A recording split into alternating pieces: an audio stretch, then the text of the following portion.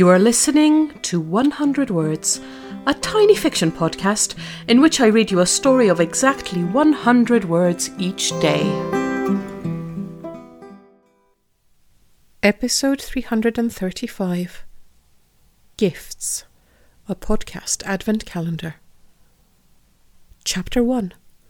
Leave your contemplations. It's their CEO, she says. He wants to speak to you now. Shall I put him through? Jasper hesitates, looking at the clock. If he doesn't leave now, he'll miss his flight.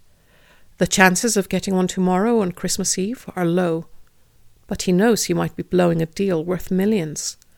Any other year he would have taken the call.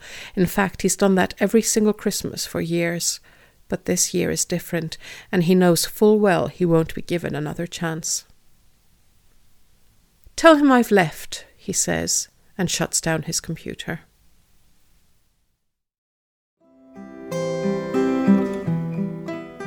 Thank you for listening to 100 Words. This podcast is written and produced by Marilisa Valtazano.